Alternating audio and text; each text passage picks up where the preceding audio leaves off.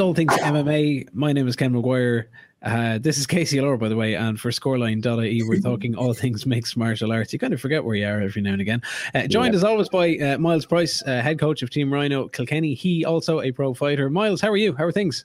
Hey Ken, all good, man. Yeah, keeping well. Exciting card coming up this weekend. Exciting card coming up this weekend is right. If I can, and just before we do, because we were chatting very briefly about it before we push record here, just a little quick observation on Bellator 258 from last weekend. We were supposed to see James Gallagher fight. He didn't. He was pulled from the fight due to injury. Patchy Mix, he was looking to fight. That's it, exactly. I think Patchy was on the card or had stayed on the card, but James Gallagher was in the corner of Peter Queally. Peter Queally was going up against one of the Pitbull brothers, the junior, and Peter Queally, obviously a former opponent of yours, but has now found himself potentially in the mix for a title shot in Bellator. Any quick thoughts or observations on the fight in general, regardless of the story?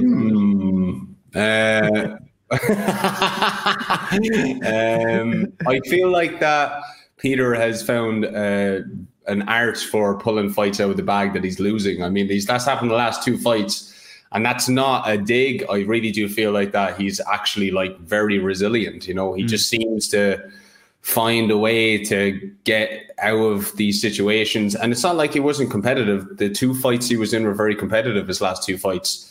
You know, he's a great fighter, Peter, so fair play to him. I think he will be fighting for the title next. And, you know, maybe I'll slip in there, you know, stir the pot a bit, get a rematch. That'd be great. See what happens. Might see if we can get something going on home soil. But one that's happening, obviously, overseas this weekend. We're back to another big card from the UFC. They're heading to Houston, Texas, where we believe there's going to be an even bigger crowd again than last time out. There's about 20,000 fans expected at the fight. It's a sold-out show. It's sold out within a heartbeat of tickets going on sale. We've got two big fights sitting at the top of the card. Not to deny the fact that the rest of it is fairly quality, to be honest. The co-main event is going to see Tony Ferguson against Beneil Dariush, and the main event is going to see Charles Oliveira against Michael Chandler. Both of them are quite big. Let's start maybe with the co-main event first. Tony Ferguson needs to do a few things right. Beneil Dariush kind of overcame a skid, as he put it, maybe 2 or 3 years ago. He's coming into the back of this on 6 fights straight. He's worked himself back into a nice little kind of lightweight contention. He's currently the number 9 ranked lightweight fighter. I think Tony is hanging around the number 5 mark. And we've seen Tony... Obviously, Tony beat Tony in the Gaethje fight and in the Charles Oliveira fight. But last time out, he had no answer. He was outgunned, he was outgrappled, he was outstruck, and ultimately lost a decision in a fight that could have ended a lot sooner. For the likes of Ferguson, I mean, what does this fight mean to him? And then similarly, like a win for Dariush is obviously big news. I feel like Tony really does need to win this, because it's really hard to be judgmental, I feel like, against Tony Ferguson, because he was on such a win streak for so long. He's an exciting fighter, but you know, the way he's lost his last 2 fights, they were so he's lost nearly every round in those 2 fights. You know, I think he did lose every round in those 2 fights, I'm pretty sure. So they were basically one-sided, you know. So I feel like coming into this, you know, I don't think it's detrimental he gets to win, but it's, I think, more detrimental that he performs, you know, because Beneil Dariush is very good. Like, I feel like if Tony loses, it still wouldn't be as hard of a hit as it would for Beneil, because Beneil kind of like, he's one of those guys that he has to take the longer route. He's not as marketable, you know. So if he wins and the two of them have a cracking fight, like fight of the night, I think the two of them kind of win, regardless of who wins or loses there. You know, even if Tony does lose again, people just always want to watch him because of his personality and his style. So, you know, I'd like to kind of see an outcome like that, because I feel like Beneil Dariush does deserve, you know, a shot at the title. He's been in the promotion for a long time. He's on a 6-fight win streak. He takes the longer road. And, you know, Tony's had his shots really, like, you know, and I think no matter what, as long as he has really entertaining fights, he's always going to be a fan favorite, you know. What do you think Tony needs to do to get the win? Is it like we've spoken a lot about going back to fundamentals, about changes in attitudes, about fighters dropping the whole kind of, you know, image or persona that they type to bring, or the hype that they try to bring about themselves? Is there anything in particular that you think that he needs to do? I feel like he needs to be willing to go back to fundamentals, exactly like as you brought it up there. I feel like he needs to be willing to be his unorthodox, authentic self, but also go, right, you know, I need to really go back to basics here, you know, like, you know, frame or level change if somebody goes for a shot, frame against the neck or underhook hard, hoist them back up, you know, like things like that, just real fundamental. I think wrestling more so than anything else, you know, and wrestling and basic striking. You know, his jiu-jitsu kind of speaks for itself, I think, most fights, you know, but I feel like that just are all around fundamentals. I think it's gone to that stage where I always said this, even when they were talking about Khabib fighting Tony before. It's like when Tony goes up against somebody that doesn't get lured into a firefight and is fundamentally very sound across the board, just does all the things you learn on day one to the rest of their career perfect, he's going to lose, because he's not a fundamental based fighter. He just does crazy things. And, you know, there's a disadvantage to that too. They're big risks. It's a big risk to fight like that. And he needs to go down to fundamentals again, like normal underhooks to stop takedowns, jabs, distance management, not kind of coming in and trying to break someone. Like, you know, there's a time for that. Everybody needs a little bit of Tony and Nate Diaz in them, willing to just march forward and make it dirty. But you got to know how to do it correctly. And if you're doing too much of that, you're going to get caught out, you know. And I feel like that he just needs to go back to baseline with fundamentals in this fight. Okay, so if you were going to nail your colours to the mast, how do you see it coming out between Ferguson and Dariush? It is actually a close fight, you know that? I think so. Because it can really go either way. I don't know what it is for me, but I think there's going to be a little bit of self-doubt about Tony Ferguson in there. I think if Dariush plays his game, and like you're saying, he's taken a long route to where he is. Like he had that loss to Edson Barboza 3 or 4 years ago, and then the Evan Dunham fight didn't really work out. The Hernandez fight on the Cyborg card, he was in and out fairly quickly. And he's taken some good wins though. Like he had a nice rear naked choke early in the first round against Frank Camacho, end of 2019. Scott Holtzman was last year. He had the split decision win over Diego Ferreira earlier this year. I think he was fighting only as recently as February. But I think, like for me, off the Oliveira fight and off the Gaethje fight, like I know you can't really deny Ferguson's credentials, but I think after the last two and just watching him as a personality, I think there might be just a little kind of question mark in there that if Dariush gets a good start and gets to impose his game plan first, I think it'll see Ferguson on the back foot. I think it could be a surprise. Yeah, I do. I feel like that. I'm kind of going towards that as well. I feel like Beneil Dariush is going to strike what the iron is hot in regards to Tony, and just take the opportunity that. I think you're dead right there. It comes down a lot at the moment to morale. You know, like, you know, Tony's morale is going down, Beneil's morale is going up. He's just in that phase, like, you know. So, yeah. See what happens. The main event though is a big one. So this is the vacant, and it's not often that we see it vacant, but the vacant UFC lightweight title. It's vacant because Khabib Nurmagomedov decided last year in his infinite wisdom to call it a day, to retire and to vacate the title. And it's doubtful that we're going to see him come back into the sport.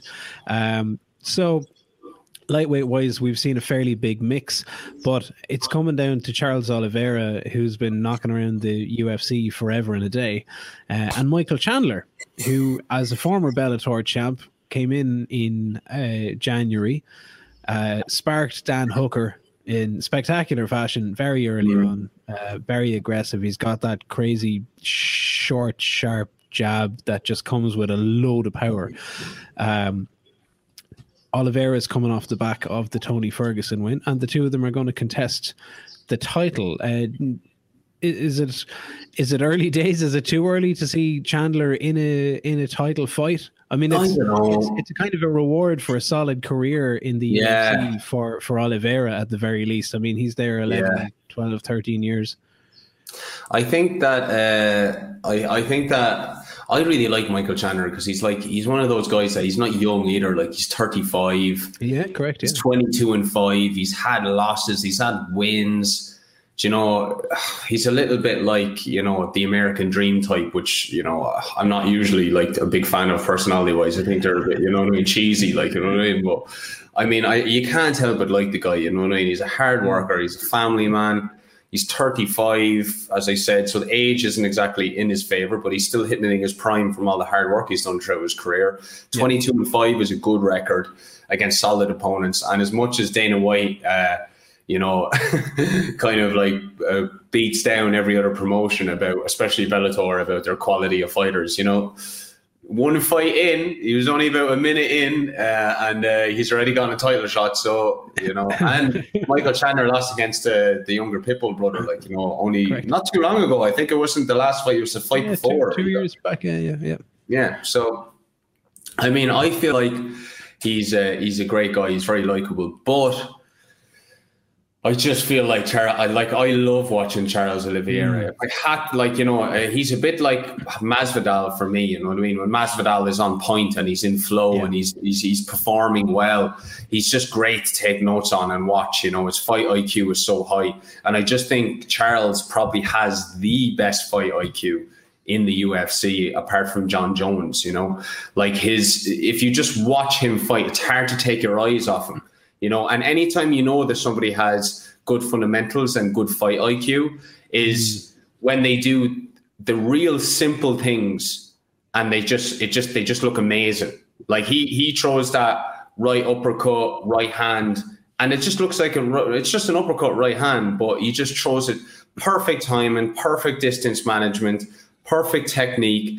And that is one example applied across the board with his skill sets. You know, he's just the way his jiu-jitsu as well. Like, God bless Michael if he goes to the floor, I tell you. He may keep it standing. He may keep it standing because you do not want to fuck around with his jiu-jitsu.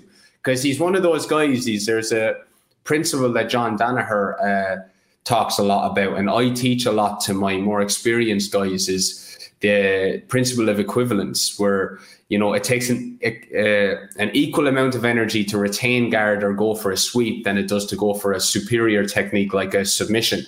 And that's what he does on his back. You know, he's not looking to escape. When he's on his back, he's going for leg locks, he's going for arm bars, he's going for triangles. And there's a win-win there. You know, he's either going to get the submission, or guys aren't going to stay there to wait to get submitted. They're going to panic and back away. Then he can technically stand up, and he knows that. And he's longer. He's like, you know, as long as he knows that Michael Chandler is going to fucking walk him down, excuse me, French, walk him down, you know, try and throw them haymakers and welt him to the body, come up the pipe Mike Tyson style and try and clip him with a headshot. As the rounds go on, and, you know, his distance, I just can't say. I think Charles, I'm a Charles fan anyway, but I see this fight going Charles's way. I think he deserves it too with the time he spent in the UFC, to be honest, you know. And he's just not, I think he's a fan favorite fight wise. Yeah. But it's like all the Brazilians, you know, unless they speak good English and they have kind of a personality to him, like Paulo Costa, they're not really going to be very marketable. So he's taking the longer route as well, isn't he, you know? I kind of feel like it's you're torn between your two favorite toys. You've got your American Dream and Michael Chandler, and Charles Oliveira. That's there. Like, watching over some of the embedded stuff from this week. Both of them. Well, I won't say both of them. Chandler, as you know, in the experience of watching Chandler, is very much about coming forward, closing that distance. Is a little bit kind of smothering in his performance.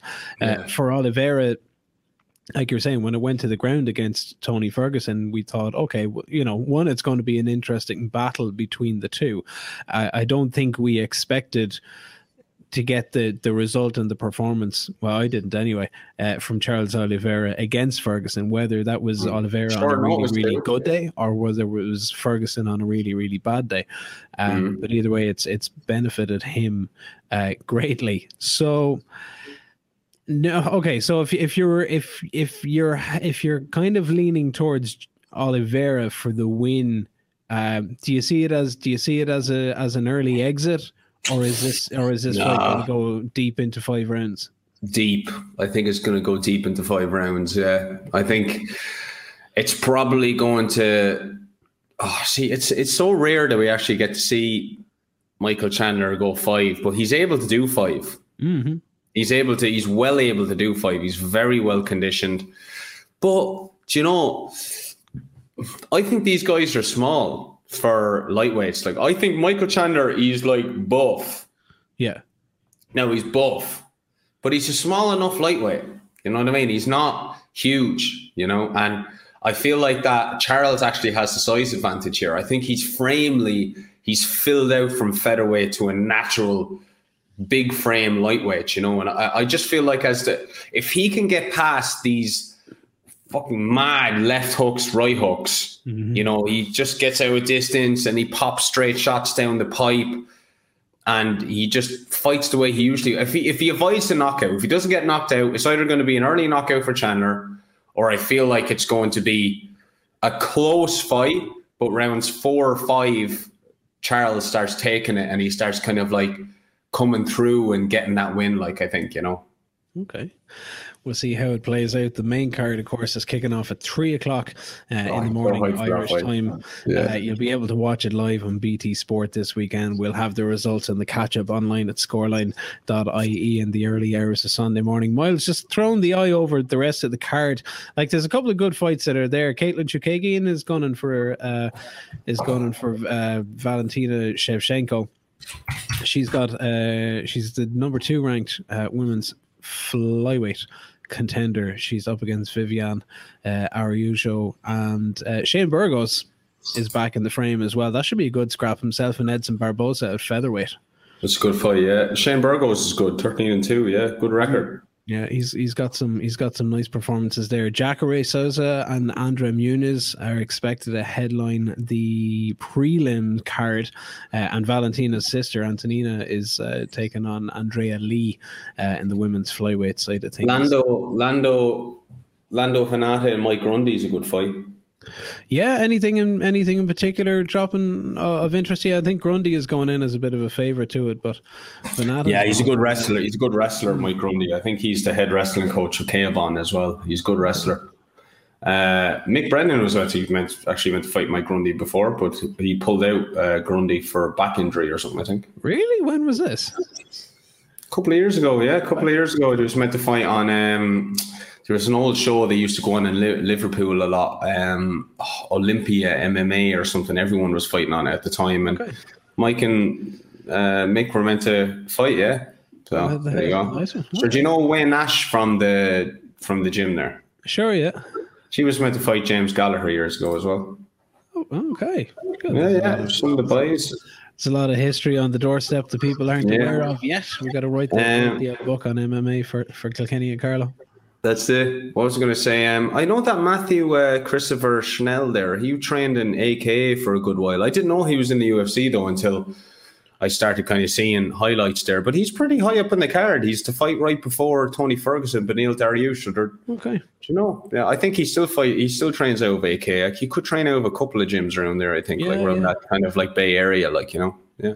Well, the other one that's being touted as one to watch is going to open the early prelims as well. That is Sean Soriano, who's a teammate of Michael Chandler. He's been getting this week as well. He's been in the UFC before. He had a run in the UFC 5 or 6 years ago, but he's been given another chance. He's going in on pretty much like a week or 2 weeks notice. He just got the call last Wednesday to see if he 14-6 is a good record as well. Gives him plenty to work off anyway. But apparently he's 6 striking. Yes, that comes with several insider recommendations. That is striking is going to be one to watch this weekend. Last but by no means least, Miles, preparations continue obviously to get the gym and the MMA side of things back in action. June/July is looking at kind of possibilities. How are things going in that department? Good.